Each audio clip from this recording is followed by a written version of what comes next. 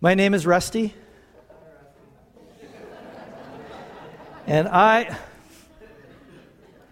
am a Christmasaholic. I confess it. I start playing Kenny G's greatest Christmas hits early October. I'd play it earlier if my wife would let me, but I just love everything about Christmas. I really do. I love the tree, the way it looks, the way it smells. I love the decorations, and I love all the lights, and I love gifts, presents, although unlike Selah, I love the getting more than the giving, to be honest. I love candy canes. I love eggnog a lot. I always have to loosen my belt after the month, too much eggnog and baking, and I love the stockings hanging off of the mantle by the fireplace, and the Christmas music. I love the carols. I love the Christmas movies. I've already watched Home Alone 1, and I'm going to watch Home Alone 2. We've watched Elf already this year. National Lampoon's Christmas Vacation, that's my favorite. So I don't know if that makes me a bad pastor or a bad person, but I just love it. Anyway, so maybe you love Christmas too. Now, I find it really easy to get wrapped up in all of that fluff and all the trappings that come with the season. And I find it easy to kind of miss the point, miss the reason that we have such cause to celebrate. And why do we have such cause to celebrate? It's because a Savior has been born to us, right?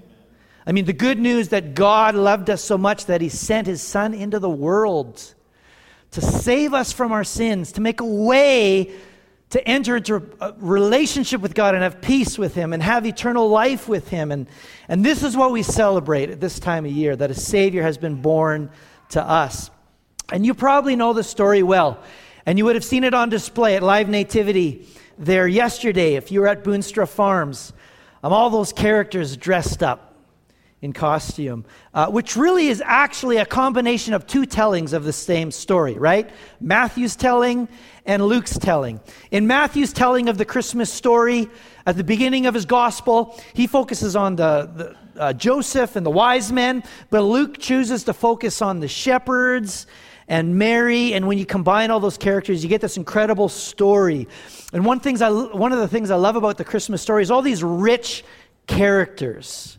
And over these next couple of weeks, we're going to go through a series I'm calling Christmas Character, where we're going to look at a few of the characters in the Christmas story, specifically how they responded to the coming of Jesus into the world, and just explore what it means for us to properly respond to the coming of Jesus, what it looks like for us to live with Christmas character. So this morning, we're going to look at, any guesses? Mary. We're going to look at Mary this morning. And I know some of you are already thinking, oh no, like I've heard 45 sermons on Mary over my life. I guess I'll just sit here. I don't want to be rude and walk out.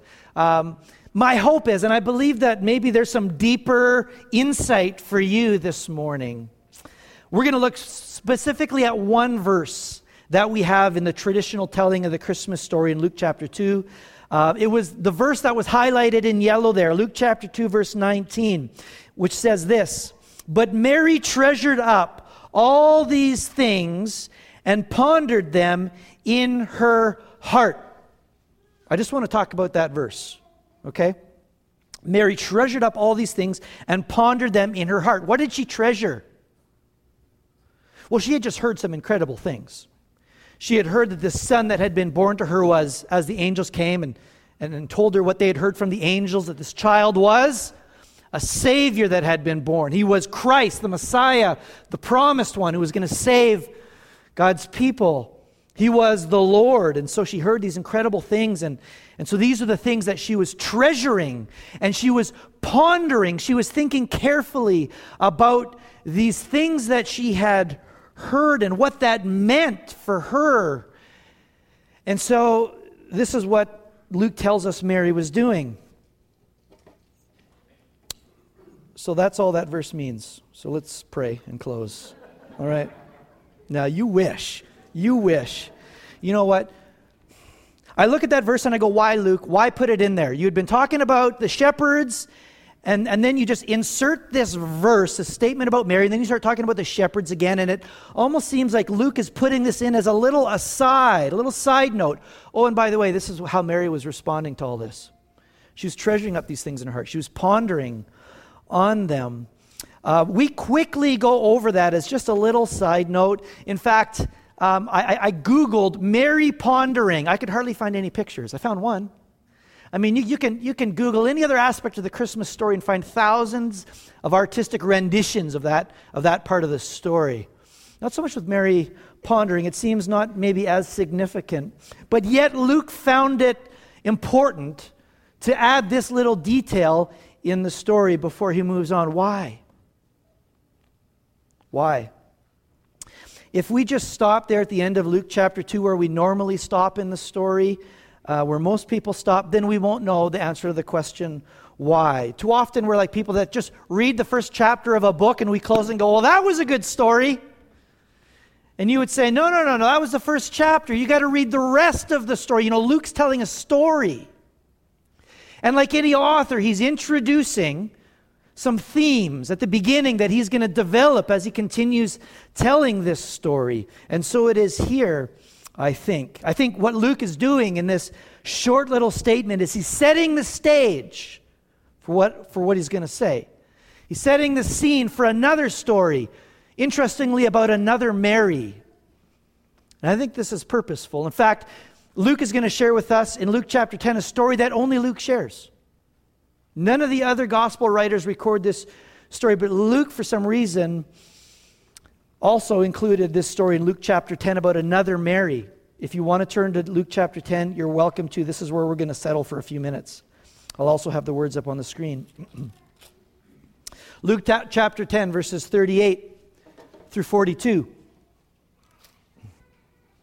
As Jesus and his disciples were on their way, he came to a village where a woman named Martha opened her home to him. She had a sister called Mary who sat at the Lord's feet listening to what he said. Now that's, to you that doesn't seem strange, but in this day and age that was very peculiar. A woman sitting at the feet of a rabbi. Women didn't do that. This is what men did. It was not a place for women. This is very unique. Here's Mary sitting at the feet under the teaching of Jesus, the teacher, the rabbi. But Martha, her sister, was distracted by all the preparations that had to be made. She came to him and asked, "Lord, don't you care that my sister has left me to do the work all by myself? Tell her to help me." "Martha, Martha," Jesus answered. Now, if you're here last week, you might remember when Jesus repeats the word twice, it means, listen up, I have an important truth to tell you. Okay? "Martha, Martha," the Lord answers, "you are worried and upset about many things, but few things are needed, or indeed only one. Mary has chosen what is better, and it will not be taken away from her." Now, a lot of people, they come to this story and they think that the point of this story is that Jesus is giving women a place that they wouldn't have normally had in that culture, which is true. I mean, the place for women was in the kitchen. Any amens, boys?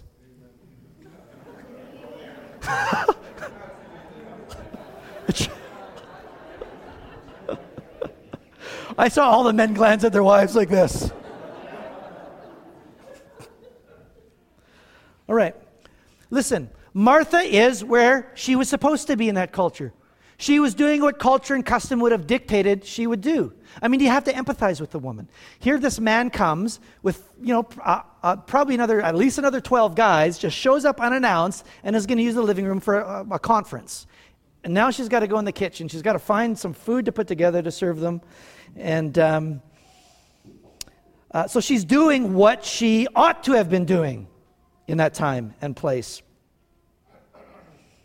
And Mary, though, her sister, broke with convention. Like I said, she was where she ought not to be. She was sitting at Jesus' feet. And so some people look at the story and they're saying, this is Jesus tearing down that gender wall. And yeah, that's part of it. That's an important part of what's happening here. But something greater is happening here.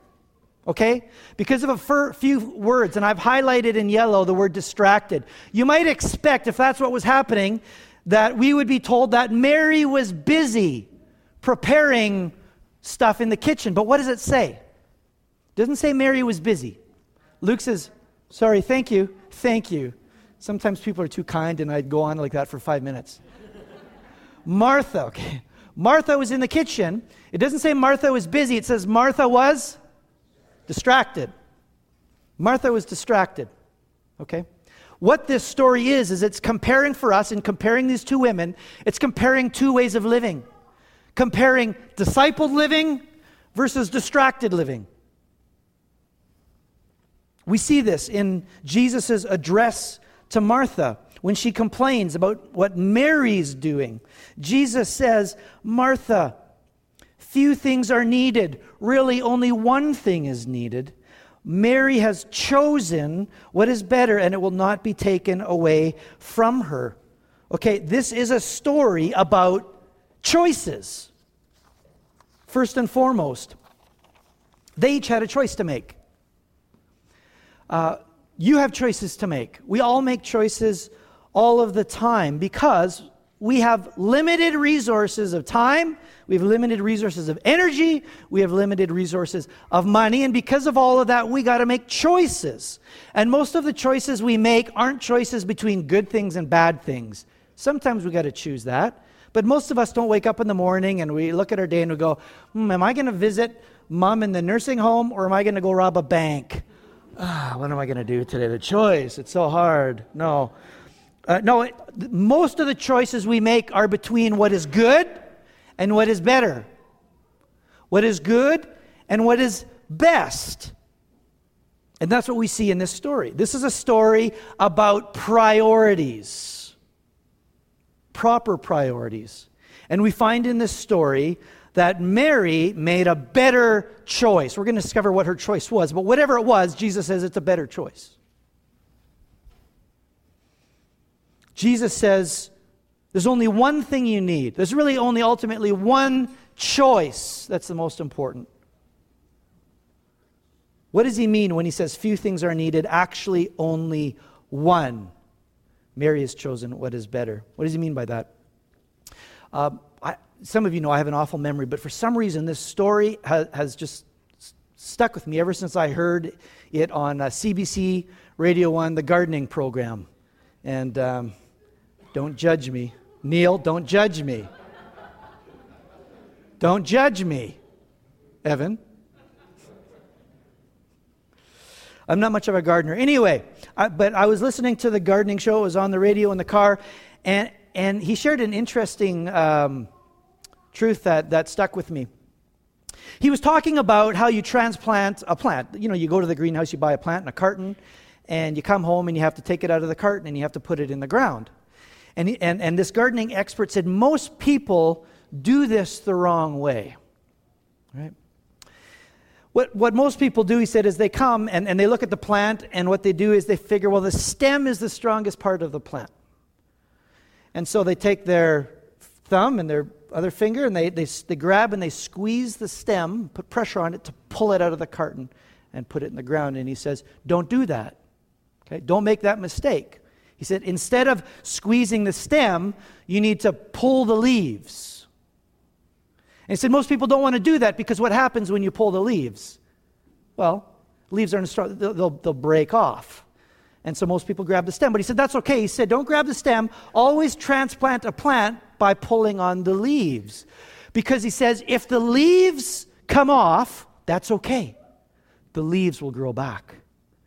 But he said, if you squeeze that stem too hard and damage the stem, you will kill the plant.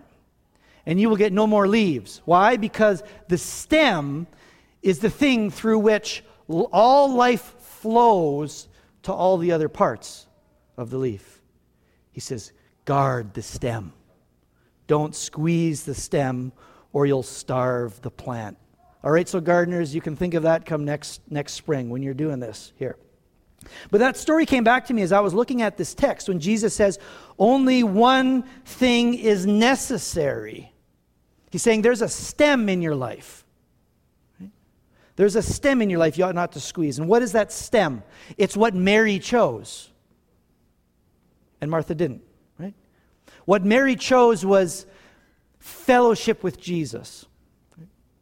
She sat at Jesus' feet instead of being in the kitchen doing what others thought she maybe ought to have been doing. Okay? When it says that she sat at Jesus' feet, that's not like, oh, it's like some groupie fan fawning over a rock star. No, that was the language of a student and teacher. She was there to get to know the teacher, to learn from the life of a teacher, right? That's what it meant to sit at the feet. So Mary chose fellowship with God, fellowship with Christ, over the task that Martha chose in the kitchen. And so I think Jesus is saying, when he says only one thing is necessary, he's saying, I am the stem.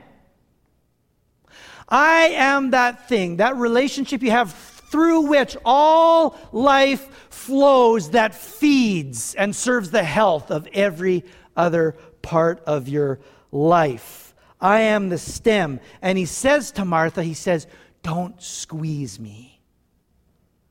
If you need to pull on something, pull on the leaves, but don't squeeze the stem. Everything else is leaves.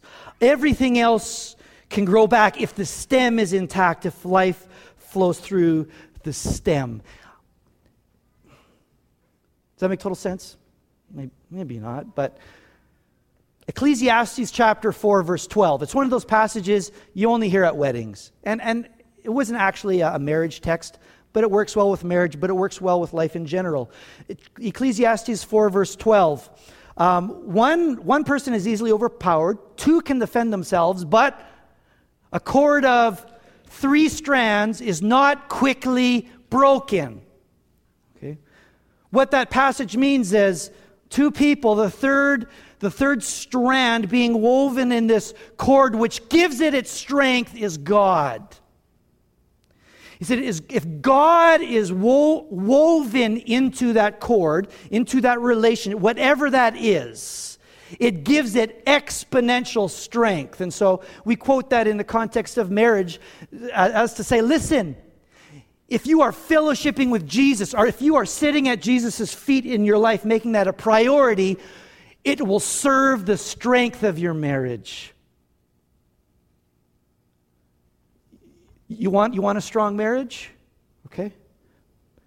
Put Jesus at the center of your life. Prioritize marriage. You want to have a strong relationship with your kids and raise your kids well? Make it a priority to fellowship with Jesus. Focus on that one thing. Jesus says to Martha, hey, listen, Mary has chosen what is better, and it will not be taken from her. And you might, I don't exactly know what Jesus means. It might mean he's saying, listen, I'm not going to go in there and tell her to come here. I'm not going to do that. But he doesn't say, I'm not going to take it from her. He says, it's not going to be taken from her. And I think what Jesus is saying is that she's chosen better. What she is investing in sitting at my feet and prioritizing that, she will reap the rewards of that. The rewards cannot be taken away from her. That is a wise investment that will bring a return. Jesus is saying she has chosen what is better. So you know what? The reason I'm going here is because we lead busy lives, don't we? Does anybody in here feel busy? Nobody? I'm out of here. Does nobody? Has anybody in the last 2 weeks, when someone asked how you do and said, I'm really busy? I mean, if we all feel busy, I mean, I think part of us feels like we need to be busy. It's almost like we'd be embarrassed if we couldn't say, like, oh, we're so busy, or maybe it's a badge of honor that we're so busy. But I think genuinely, we're wrestling in our lives with many demands, many responsibilities, many activities that are pulling us in different directions, many aspirations and goals and things we're pursuing in our life. We feel busy, and because of that, we have to make choices. And to make proper choices, we have to have priorities. To make the right choices, Jesus says. So in our busy lives, at times, something has to give. Right? That's what a choice is. That's what a choice is. Something has to give way to something else. How do you decide what gives? You know, I think it's easy to be like Martha here, to get distracted, to let the good things crowd out the best thing, which is fellowship, investing in that relationship with Christ, sitting at his feet, being taught by him. We get distracted, and I think sometimes as Christians, not even intentionally so, we find ourselves squeezing the stem. And what gives in our life sometimes is fellowship with Christ. I read a story, I don't know if it's true, but it said that years ago in the jungles of Africa, a traveler was making a long trek, and they had got some natives of the area to help carry the loads. The first day they marched very quickly, and they went a long ways. The traveler had high hopes of a speedy journey, but the second day, these tribesmen refused to move. For some strange reason, they just sat and rested. When asked about the reason for this strange behavior, the traveler was informed that they had gone too fast the first day and that they were now waiting for their souls to catch up with their bodies. Okay. Men, you can use that. I'm going to use that this afternoon, actually. When I have my feet up watching the Vikings game and my wife wants me to help, I would, hon, but I got to let my soul catch up with my body. You know how it is. That interesting. The point was, don't get ahead of your soul. The health of every area of your life flows through the health of your relationship with God through Jesus Christ. Right? Don't get ahead of your soul. There come times, like we see in this story, where tasks, certain responsibilities, certain things we've taken on need to be suspended or even need to be kind of removed from life so that fellowship can be maintained for the good of every part. Good things, but good things that can crowd out the best thing. For Martha, it was serving. It was a good thing. It was a good thing, but Jesus said, don't squeeze out fellowship with me for the sake of even serving. You know, this I don't think was just a one-off event in Mary's life, in Martha's life, because in John chapter 12, we get a similar little story, which shows us that for Mary, this was just a pattern this was a lifestyle. The prioritizing of fellowship with Jesus Christ. You see this in John chapter 12. Don't turn there, I'm not going to read every word, but we find that Jesus has come back to Bethany, back to the same house, and a dinner was given in the same house. In Jesus' honor, we're told that Martha served. There we go again, Martha served. While Lazarus, the brother, was among those reclining at the table with him. Then Mary, the same Mary, took about a pint of pure nard, an expensive perfume, and she poured it on Jesus' feet and wiped his feet with her hair. And the house was filled with the fragrance of the perfume. Now one of the disciples, Judas Iscariot, objected to this and said, why wasn't this perfume sold and the money given to the poor? It's worth a whole year's wages. And he grumbles. And what does Jesus say? He says, leave her alone. It was intended that she should save this perfume for the day of my burial. You will always have the poor with you, but you won't always have me. Now, maybe you've read that and you thought, what in the world is going on there? And I think it's the exact same thing. He's saying, Mary has chosen what is better, right? Serving the poor is good. Ministry is good. All these other things, they're good, but not at the expense of the best. The thing which fuels the rest. Mary has chosen what is better. Why? Why is it so important that we choose, like Mary, what is better? Why at times do we need to suspend other good activity for the sake of fellowship that it might be maintained? Well, it's because distracted living leads to anxious living. That's what we're told. We're told by Jesus in verse 41, Martha, you are worried and upset about many things. So this wasn't just this task. This was the way she was living. I can see that you're worried and upset about many things. Distracted living leads to anxious living. When life loses focus on the one thing, when it loses that order, when you are distracted from the best, it leads to anxiousness. Jesus says, focus on the one. I thought of, as I was thinking about this, here we go. Do you know what this is? Can you remember back to science class? This is the solar system. Do you know what's at the middle of the solar system? The sun. And then we have all these planets, and they orbit in an ordered way around the sun. Now, what would happen if you took the sun out of the middle?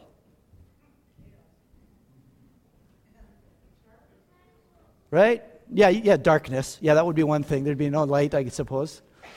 Yeah, if you took the sun out of the middle, what would happen to the other planets? You'd be dead pretty quick. Right? Everything would fall out of orbit and alignment because it's the fact that there's something as big and substantial as the sun at the center that allows all those other parts to move together in rhythm, in their proper place. You take the sun out of that and you put something smaller than that in the middle. You take Venus, you take Saturn, you swap them, you put that in the middle. You have chaos. You have chaos. You need that one big body right in the middle to give everything order and proper alignment. And Jesus is saying it's no different with you. It matters all what's at the center of your life, what everything else is orbiting around. And he says what should be at the center of your life is fellowship with me. The priority of God, the priority of fellowship with God, he says, is to be the one thing at the center that allows everything else to move together in order. What's at the center of your life? Now, don't say Jesus too fast, because you're here, so I know that Jesus is in there somewhere. Right? I assume.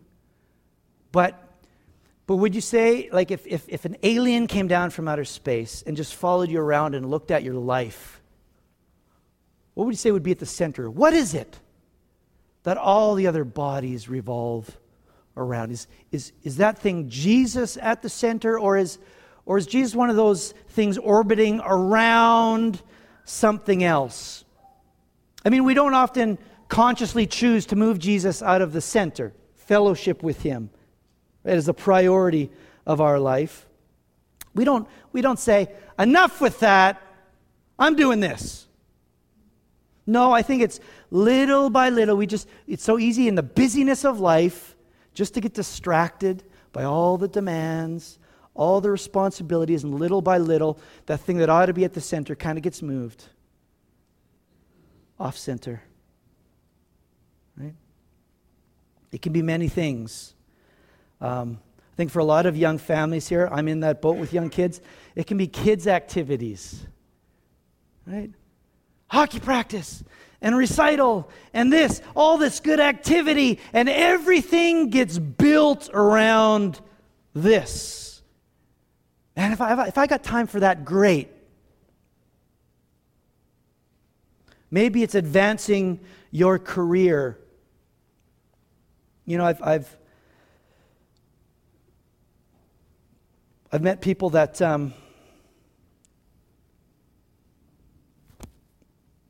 well, you know, like once in a while I'll have a conversation and I'll say, you should really be in a life group. Have you ever thought about being in a life group? You know, getting together with other believers and just studying together, shaping one another. And they say, oh, I'd love to be in a life group. I just don't have the time. Life is just so busy. I'd love it. But I just say, oh, yeah, what do you have going on? Oh, yeah, I have this job, and then I work that other job, and I go, oh, you have another job. Okay. So why do you have two jobs? Well, you know, I've got this goal. You know, I want to, we want to pay down the house in 10 years, and then I've got these goals and then ambitions and aspirations. We want to be retired at this date, so I'm just working hard because that's the goal. I'm thinking, oh, okay. We all have choices to make. Right? We all have choices. And I would say, listen, choose what is better.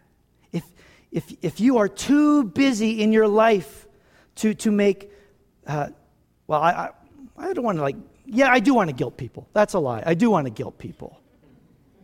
But not really. I want to inspire you. I want to inspire you. And we really encourage people into life groups, but just to make fellowship with Jesus a priority. And I would say to anybody, if you are too busy to make that an important part of your life, then you're too busy. You're too busy to your own harm. That thing that ought to be on center is not on center, and that's going to lead to all these other parts going places they ought not to go. Many of us, we just need to declutter and recenter. So, I would encourage anybody to, if you'd answer that question, boy, how are you doing? And you'd answer, I'm busy. Think of your own life. Would it be more accurate to replace the word busy with distracted? Would that be accurate? Many of us need to declutter and recenter and choose what is best. And so what does that look like in your life? To be a Mary. To be a Mary. To treasure up all of these things and to ponder these things. What would it look like to be the other Mary? That would have to say to this over here, dishes, you're just going to have to wait. Food, you're going to have to wait because there is something better that I'm choosing.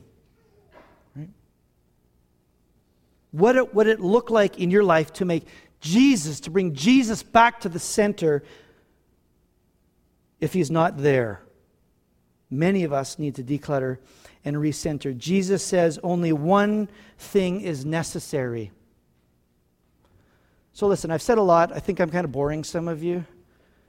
Raise your hand if that's you. 1, 2. Anyone up there? 3, I see that hand. Okay. That's more than when I have an altar call. That's okay. Just hear the words of Jesus, okay? Only one thing.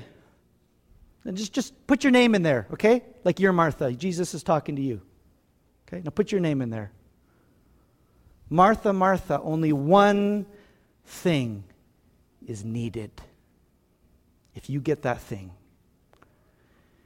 if you get me at the center, the life that will flow out of that will flow over into the other parts of your life and reap a great return, a great blessing. Right? Choose like Mary, like the Marys, these Christmas. Be very merry in the way, not just that you live your life in this busy season of the year, but come January and February and every day after that. What would it look like for you to be very merry in the way that you live your life? Let's pray. Would you stand with me and we'll pray together?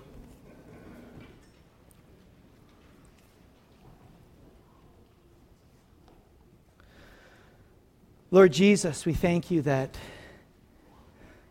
you have given yourself to us. You have come. You were born. You lived a perfect life. You died on the cross for our sins. You rose from the dead, conquering death, and you have made a way for us to come into relationship with God. Lord, you have come and you have given us a better center, something that if we put you right in the middle of everything else, Lord, if the thing that which everything else revolves around, like we will just find great order and blessing in our life. So Father, we want to have you at the center. So as we go from here, I just pray that you would speak to each and every one of us, Lord. If there's some way that where we have moved you off center and there's something else that's taken your place, something else that maybe we've been choosing that we need to suspend, take a pause from, in order to recenter, in order to maintain fellowship with you, Father. I just would ask that you would just speak to each one of us, Father, and show us how we can put you at the very center of our lives for our good. In Jesus' name, amen.